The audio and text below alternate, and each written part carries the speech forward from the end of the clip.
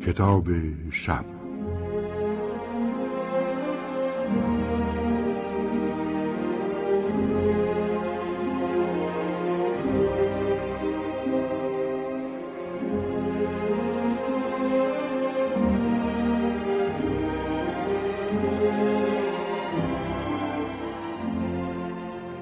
با نام و یاد خدا.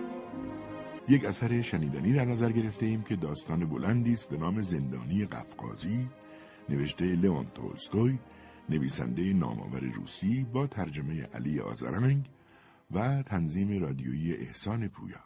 از شما دعوت میکنم قسمت اول این داستان بلند را بشنوید.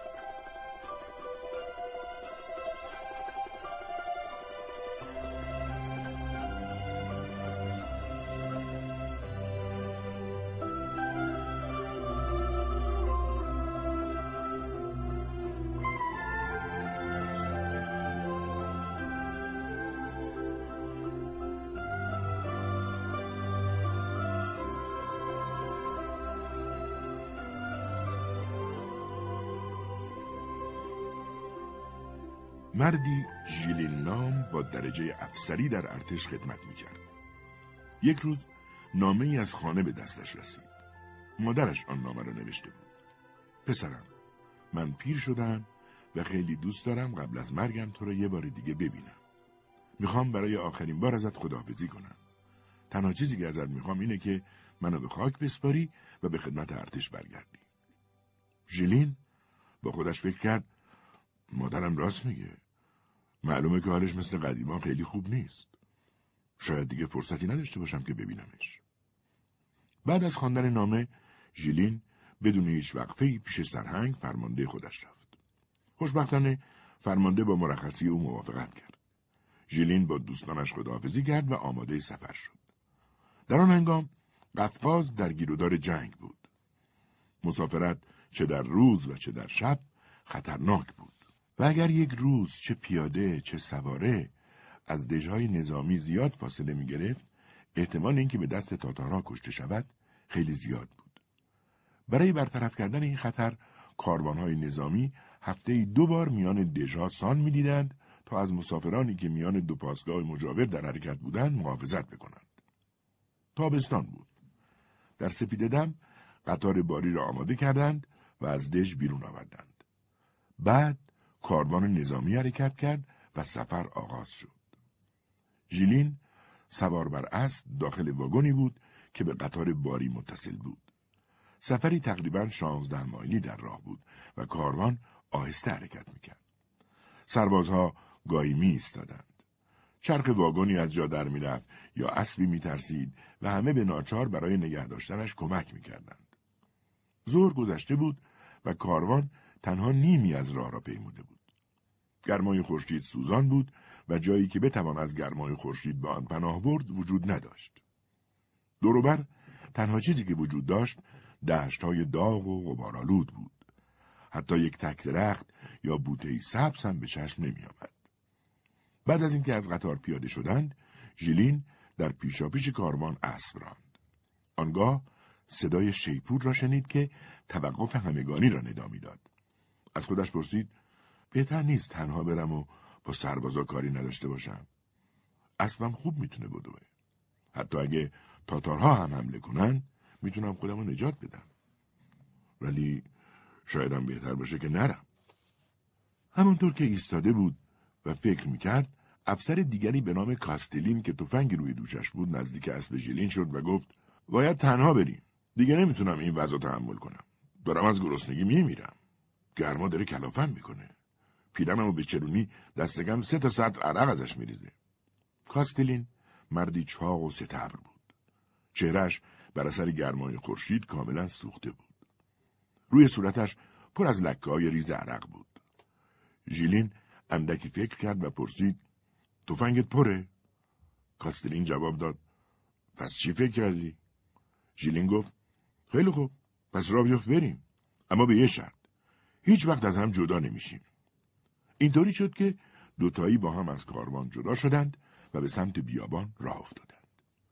توی راه پیش می آمد که با هم حرف بزنند، اما بیشتر محتاطانه این سو و آن سو را نگاه می کردند.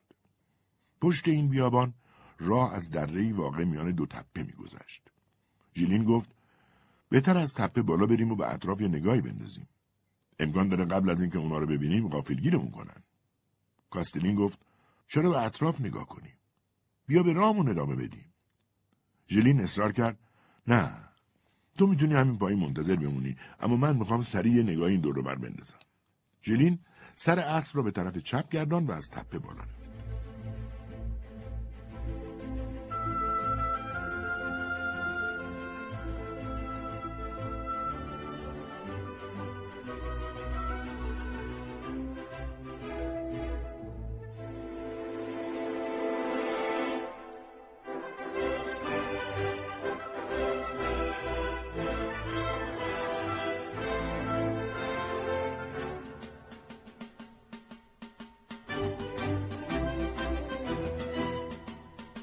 ژیلین اسبی شکاری داشت که وقتی هنوز کره بود آن را 100 روبل خریده بود و خودش آن را تربیت کرده بود. اکنون اسب با چنان سرعتی او را از شیب تپه بالا می برد که پنداشتی بال درآورده است. وقتی ژیلین به بالای تپه رسید، درست در پیش روی او در فاصله کوتاه گروهی تاتار سوار بر اسب بودند. تعدادشان نزدیک 30 نفر بود. تاتارها به محض دیدن او برگشتند و بر سرعتشان افزودند و با تفنگ‌های آماده شلیک به سویش اسب تاختند. ژیلین با بیشترین سرعتی که در توان اسبش بود از شیب تپه به زیر تاخت و فریاد زنان از کاستلین خواست که تفنگش را برگیرد. اما کاستلین به جای منتظر ماندن با سرعت هرچه بیشتر به سمت دژ اسب تاخت. در ابری از گرد و خاک که کاستلین با تازاندن اسب خود برمیانگیخت، تنها دم اسب بود که دیده میشد. ژیلین دریافت که فرصت چندانی برایش نمانده است. تفنگ از دستش رفته بود و با شمشیر تنها هم نمیتوانست کاری از پیش ببرد. به امید اینکه خود را به کاروان برساند، سر اسبش را چرخاند. اما دید که 6 تاتار راه برگشت را بر او میبندند. حالا دیگر کاملا راهش را بسته بودند. سعی کرد اسبش را کنترل کند. اما اسب ترسیده بود و چموشی میکرد. اسب یک راست به سمت تاتارها میرفت. ژیلین تاتار ریش قرمزی را دید که نعره زنان دندان نشان میداد و با تفنگش آماده شلیک به سمت او بود. با خودش فکر کرد اگه گیرتون بیفتم منو میندازید سیاهچال و شلاقم میزنید. نمیذارم زندگیرم بیارید. با وجود اینکه ژیلین خیلی قوی هیکل نبود، اما مرد بسیار شجاعی بود. ژیلین شمشیر کشید و به سوی تاتار ریش قرمز تاخت. با این امید که یا اسب تاتار رم کند و صاحبش را بیاندازد و لگدمال کند یا خودش با شمشیر تاتار را از پا در بیاورد. وقتی که به اندازه یک اسب با تاتار فاصله داشت، اسبش را از پشت با تبر زدند و اسب در حالی که با بیشترین سرعت خود در حرکت بود، افتاد روی زمین و پای ژیلین زیر تنش ماند. ژیلین خواست بلند شود، اما 2 تاتار که تنشان بوی گند میداد روی سینه‌اش نشستند و دستش را به پشت پیچاندند. او کوشید خودش را از چنگشان رها کند. یکی از تاتارها را به سمتی پرت کرد، اما 3 تای دیگر از اسب‌هایشان روی او پریدند و با قنداق تفنگ به سرش زدند. دنیا در مقابل چشمش تیره و تار شد. تاتارها دستگیرش کردند. باز دستش را به پشت پیچاندند و از زین اسب آویزان کردند و روی زمین کشیدند. کلاهش را گرفتند، پوتین‌هایش را از پایش درآوردند و همه وسایلش را بازرسی کردند. پول و ساعتش را برداشتند و لباسهایش را تکه و پاره کردند. ژیلین به اسبش نگاه کرد. اسب بیچاره همانطور که به زمین خورده بود به پهلو افتاده بود و پاهایش را در هوا تکان میداد و بیهوده میکوشید که پا به زمین برساند. در سرش جای گلوله‌ای دیده میشد و خون سیاه رنگ آشکارا از آن بیرون میزد و زمین اطرافش را خیس میکرد. یکی از تاتارها بالای سر اسب رفت و کوشید که زینش را از پشتش باز کند. اما اسب هنوز پایش را تکان میداد. پس تاتار دشنه‌اش را کشید و گلوی اسب را برید. تاتارها زین و دهنه او را برداشتند. تاتار ریش قرمز سوار اسب خود شد و تاتار دیگری ژیلین را بر ترک اسبش نشاند و با تسمه‌های تاتاری بست. وقتی او را به کوهستان می‌بردند، ژیلین بر ترک اسب تاتار نشسته بود. به این سو آن سو می‌غلتید و صورتش را به پشت تاتار که بوی گند میداد می‌سایید. تنها چیزی که می‌توانست ببیند پشت ستبر تاتار، گردن کلفت و پس گردن تراشیده و کبود رنگ بود. موی سر ژیلین کوتاه بود و خون دلمه بسته چشمایش را پوشانده بود. اما نمیتوانست خودش را روی اسب نگه دارد و نه قادر بود خون را از جلوی چشمش پاک کند.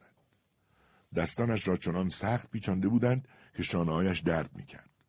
مدتی دراز در کوهستان سفر کردند تا به رودی رسیدند و به آب زدند. باز پا در راه نهادند و به دره‌ای وارد شدند. ژیلین مایل بود بداند که او را به کجا میبرند، اما خون چشمانش را پوشانده بود و نیز نمیتوانست سر برگرداند. هوا تاریک شد. آنها از رود دیگری گذشتند و شروع به بالا رفتن از کوهساری پرصخره کردند. بوی دود و صدای سگ‌ها می آمد. بعد از مدتی به دهکده تاتارها رسیدند. تاتارها از اسب پیاده شدند. بچه‌های تاتار اطراف ژیلین گرد آمدند. از سر شادی فریاد می‌کشیدند و به سوی افسر روس سنگ پرتاب می‌کردند. تاتاری بچه‌ها را دور کرد و ژیلین را از اسب پیاده کرد. بعد از آن کارگری را فراخواند. آن کارگر یکی از اعضای قبیله نوگایی بود. استخوان‌های گونه‌اش چنان برجسته بود و پیراهنش چنان پاره بود که تمامی سینه پرمویش دیده می‌شد. تاتار به او دستوراتی داد و او چیزهایی ساخته از کنده‌های بلوط آورد که حلقه‌های آهنین و گیره‌ای به آنها وصل کرده بودند و بر یکی از حلقه‌ها قفلی بود. دستان ژیلین را به هم بستند. حلقه‌های آهنی بر پاهایش وصل کردند. او را به آرونکی بردند و به زور درون آن انداختند و درش را قفل کردند. ژیلین روی توده‌ای از کاه افتاد. مدتی آنجا ماند و سپس در تاریکی کورمال به دنبال جای مناسبتری گشت. بعد از آن که دراز کشید چشمانش را بست، اما آن شب کم خوابید.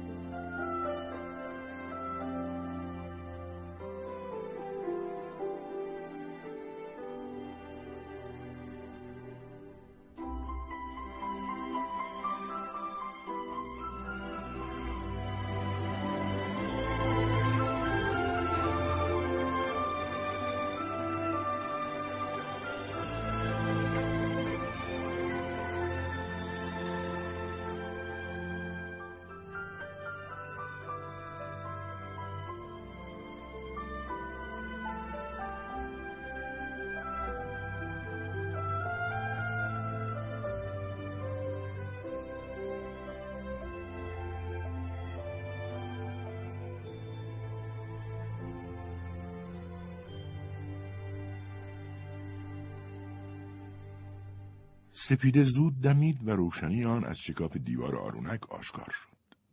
ژیلین برخاست. شکاف را پهن‌تر کرد و بیرون را نگریست. جاده‌ای که به بالای تپه منتهی می‌شد و یک کلبه تاتاری و 2 درخت در نزدیکی آن را در سمت راست دید. سگی سیاه در آستانه کلبه خوابیده بود و یک بز همراه با بزغاله‌هایش می‌گشتند و دم می‌جنباندند. زن تاتار جوانی بلوز رنگین و گشادی پوشیده بود و پوتین به پا داشت. همانطور که جلو می‌رفت، پشت خمیده‌اش تکان می‌خورد و دست پسرک تاتاری را که سرش تراشیده بود و جز یک پیراهن بلند چیزی به تن نداشت در دست گرفته بود. زن وارد کلبه شد و آب را با خود به آنجا برد. در بیرون کلبه تاتار ریش قرمزی که روز پیش ژیلین با او مواجه شده بود قدم می‌زد. بلوز ابریشمین آجیده‌ای بر تن کرده بود و خنجری با دسته نقره‌ای در تای کمربند داشت و بر پایش دمپایی پوشانده بود. بدنش را کش داد و به ریش قرمز دست کشید. آنگاه دستوراتی به کارکنانش داد و رفت. 2 پسر سوار بر اسب پس از آب دادن اسب‌هایشان که هنوز دهانشان از آب استخر خیس بود، در حالی که جز پیراهن چیزی به تن نداشتند، از کلبه تاتاری بیرون دویدند. گروهی کوچک را تشکیل می‌دادند که به طرف آرونک ژیلین در راه بود. یکی از آنها شاقه بلند و خشکی را برداشت و آن را از شکاف دیوار آرونک به داخل فرستاد. ژیلین چنان صدایی از خود درآورد که بچه‌ها با جیغ و داد از آنجا فرار کردند و باز از شکاف دیوار دید که چطور هنگام فرار زانوان آنها در پرتو آفتاب برق می‌زد. گلوی ژیلین خشک شده بود و میلی نوشیدن داشت. فکر کرد چرا حداقل برای سرکشی به اینجا نمیان؟ درست در همان موقع بود که صدای باز کردن قفل در آلونک را شنید و تاتار ریش قرمز را همراه با تاتاری دیگر دید. تاتار دوم کوتاه‌تر از ریش قرمز بود. سیمایی تیره فام و سبزه، ریشی کوتاه و چشمانی سیاه و درخشان داشت.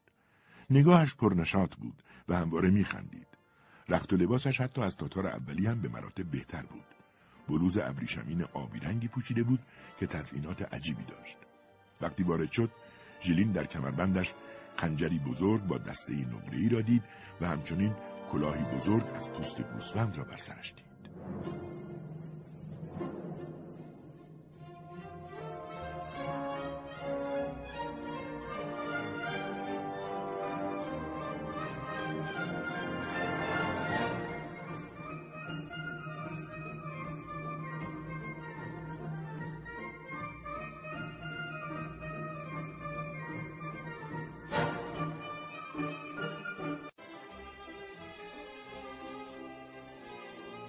تاتار ریش قرمز داخل آلونک شد. از سر خشم سخنی بر زبان آورد و بر چارچوب در تکیه داد و شروع به بازی با خنجرش کرد. مثل گرگ گرسنه به ژیلین چشم دوخته بود. اما تاتار سبزرو چنان چابک به سوی ژیلین شتافت که گفتی روی فنر راه می رود. آنگاه چنباتمه زد. دهنش را به خنده باز کرد و از سر نوازش دستی به شانه ژیلین زد. تند تند به زبان تاتاری شروع به حرف زدن کرد. با زدن زبان به سقف دهان صدا درآورد و چند بار با زبان روسی شکسته بسته‌ای گفت: روسی خوب، روسی خوب. ژیلین حتی یک کلمه از حرفایش را هم نمیفهمید. به او گفت: آب میخوام. یکم آب به من بدید. تاتار سبز رو خندید و باز تکرار کرد: روسی خوب. و باز با زدن زبان به سقف دهان صدا درآورد. ژیلین کوشید با اشاره دستان و لبان خود به آنها حالی کند که آب می‌خواهد. تاتار سبزرو منظورش را فهمید. خندید، به در نگاه کرد و آن وقت فریاد زنان کسی را صدا زد و گفت: دینا! دختر تقریباً 13 ساله و لاغری که بی‌شباهت به تاتار سبزرو نبود، دوان دوان آمد. معلوم بود که دختر اوست. چشمان دخترک همانطور سیاه و درخشان بود و صورتی کوچک داشت. به گردنش گردنبندی از سکه‌های نیمروبل روسی آویخته بود. پدرش به او گفت که کاری بکند. رفت و تنگی ساخته شده از قلع آورد و به ژیلین داد. آنگاه چنباتمه نشست و چنان خم شد که شانه‌هایش پایین‌تر از زانوانش قرار گرفت. همانطور نشسته بود و چنان شگفت زده به آب خوردن ژیلین می‌نگریست که گفتی به حیوانی خیره شده است. ژیلین تنگ را به دخترک پس داد و او چنان بزی وحشی جستی زد و دور شد. حتی پدرش هم خنده‌اش گرفته بود. آن وقت پدر او را به جای دیگر فرستاد. دخترک تنگ را که گرفت دوان دوان دور شد و بشقابی کوچک و گرد که در آن نان خشک آب نزده بود آورد. آنگاه باز به حالت خمیده چنباتمه نشست و بی آنکه لحظه‌ای نگاه از ژیلین بردارد به او خیره ماند. سپس تاتارها در آرونک را قفل کردند و رفتند. اندکی پس از آن تاتار خندان به سوی ژیلین بازگشت و گفت: آیدا ارباب، آیدا ارباب. تاتار روسی نمیدانست و تنها چیزی که ژیلین توانست تشخیص بدهد این بود که از او می‌خواهد به جایی برود. هنوز پای ژیلین در بند بود و نمی‌توانست راه برود. تاتار کشان کشان او را به دنبال خود از آلونک بیرون برد. پس از بیرون رفتن از آنجا ژیلین یک آبادی تاتاری را در برابر خود دید که 10 خانه با یک مناره کوچک داشت. در جلوی یکی از خانه‌ها 3 اسب زین کرده ایستاده و دهانه‌هاشان را پسرکان تاتار گرفته بودند. تاتار سبزرو از آن خانه بیرون آمد و با ایما و اشاره به ژیلین فهماند که وارد شود.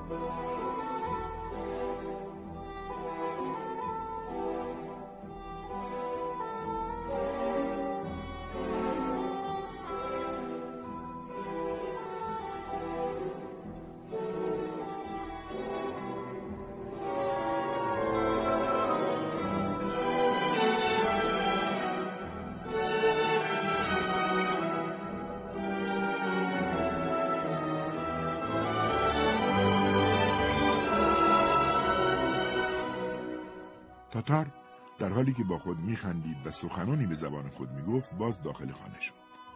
ژیلین نیز داخل شد و اتاق کوچکی با دیوارهای صاف گلی دید. در راستای دیوار بسترهایی از پرهای رنگارنگ پهن کرده بودند. روی دیوارهای جانبی فرش‌های گرانبها به نشان تزیین آویخته بودند و بر فرش‌ها تفنگ و اسلحه‌های کمری و شمشیرهای زرنشان آویزان بود. در راستای یکی از دیوارهای اتاق بخاری کوچکی بر کف گلین اتاق نهاده بودند. یکی از گوشه‌های جلو اتاق را کاملا نمد پوش کرده بودند. روی نمد فرش گسترده بودند و روی فرش‌ها بالش‌های پر نهاده بودند. تاتار سبزرو همراه با تاتار ریش قرمز و 3 مهمان بر فرش‌ها نشسته و به بالش‌ها که پشت سرشان کنار دیوار قرار داشت تکیه زدند. جلوشان بشقابی پر از کلوچه آرد گندم، کوزه‌ای پر از کره و کوزه‌ای پر از نوشیدنی تاتاری بود. با دست غذا خوردند، طوری که دستاشان سراسر با کره آلوده شد. تاتار سبزرو ناگهان از جا جست و به نگاهی گفت که ژیلین را در گوشه اتاق، اما نه روی فرش بلکه روی زمین بنشانند. آنگاه خود باز روی فرش نشست و کلوچه آرد گندم را به او تعارف کرد. تاتار ریش قرمز ژیلین را همانطور که اربابش گفته بود نشاند. آن وقت کفش رویش را درآورد، آن را در آستانه در کنار کفش‌های دیگر گذاشت و در سمت چپ ارباب و همراهانش نشست. ژیلین به خوردن آنها نگاه می‌کرد و از گرسنگی لب‌هایش را می‌لیسید. پس از خوردن غذا زن تاتاری وارد اتاق شد که روسری به سر داشت. زن کره و کلوچه و آرد گندم را برداشت و برای تاتارها آفتابه و لگنی زیبا آورد. تاتارها دستشان را شستند و خشک کردند و دعا خواندند و فوت کردند. آنگاه یکی از تاتارهای مهمان رو به سوی ژیلین برگرداند و به زبان روسی با او آغاز سخن کرد و ضمن اشاره به تاتار ریش قرمز گفت: قاضی محمد تو رو دستگیر کرده و تو رو تحویل عبدالمراد داد که حالا اربابته. و آنگاه به تاتار سبزرو اشاره کرد. ژیلین سخنی نگفت. عبدالمراد چیزی گفت و ضمن اشاره به ژیلین خندید و تکرار کرد: سرباز روس، روس خوب. آن وقت مترجم گفت: باید نامه‌ای به خانه بنویسی و بخواهی که بهای آزادیت را بفرستند. همین که آن را بفرستند آزاد خواهی شد. ژیلین اندکی فکر کرد و پرسید: باید مبلغ زیادی بفرستند؟ تاتارها رأی زدند و گفتند 3000 سکه. و مترجم همین را به ژیلین گفت. ژیلین گفت که نمیتواند چنین مبلغی را فراهم کند. عبدالمراد از جا جست. شروع به تکان دادن دستایش کرد و به تصور اینکه ژیلین سخنش را میفهمد چیزی به او گفت. مترجم سخنان او را برای ژیلین ترجمه کرد و پرسید: چقدر میدی؟ ژیلین اندکی فکر کرد و گفت: 500 روبل. با شنیدن این سخن همه تاتارها به یک باره شروع به صحبت کردند و عبدالمراد شروع به داد و فریاد کرد.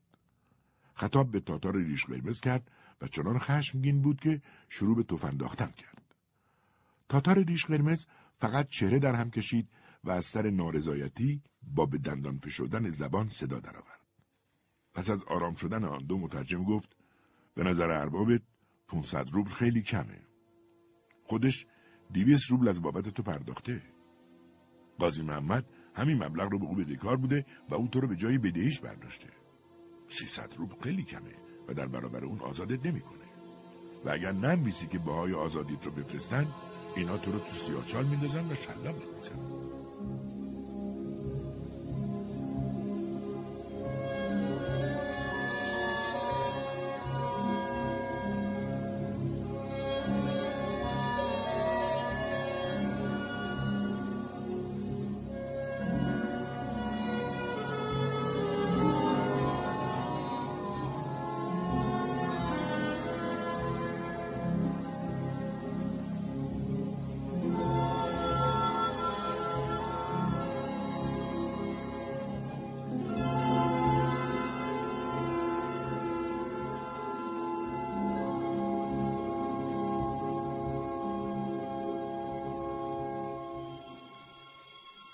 ژیلین با این تصور که اگر در مقابلشان ضعف نشان بدهد بیشتر آزارش خواهند داد، از جا جست و گفت: به اون سگ بگو که اگه بخواد منو بترسونه اصلاً چیزی نمی‌نویسم و 1 کپکم به اون نمیدم.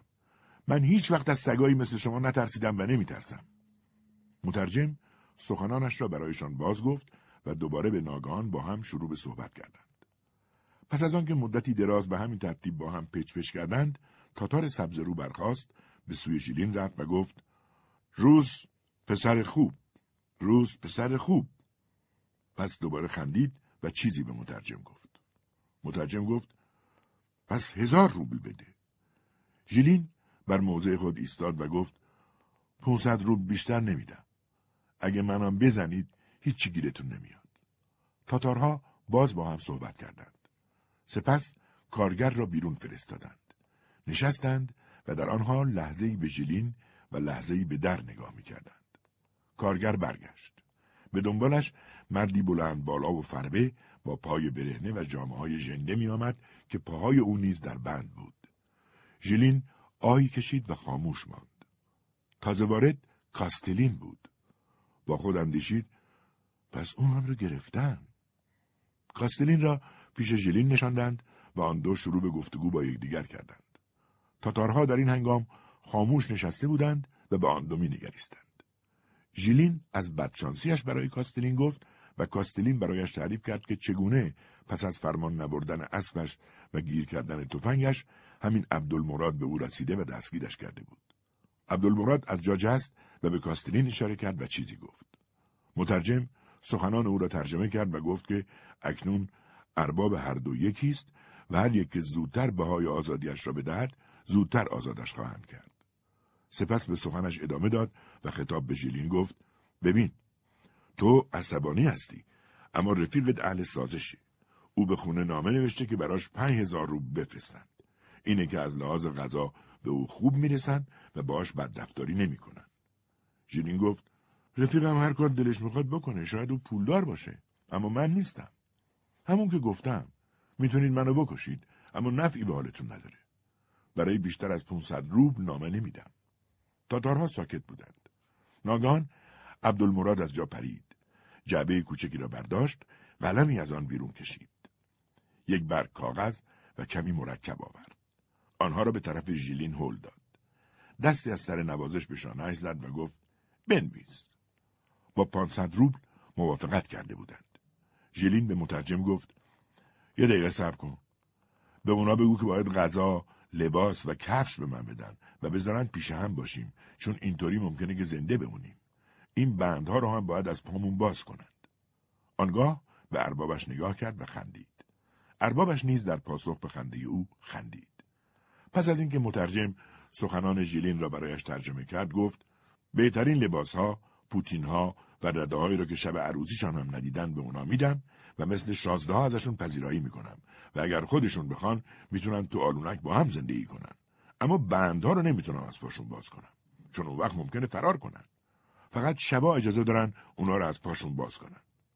آنگاه از جا جست و دست به شانه‌هایشان زد و گفت: شما خوب باشید، من هم خوبم. ژیلین با این اندیشه که آزادش خواهند کرد نامه را نوشت، اما نشانی اشتباهی را پشت آن گذاشت که به دست گیرنده نرسد. ژیلین و کاستلین را با آلونک برگرداندند. به آنها تنگی آب، قدری نان، 2 ردای کهنه و 2 جفت پوتین پاره دادند که معلوم بود مال سربازان کشته شده است.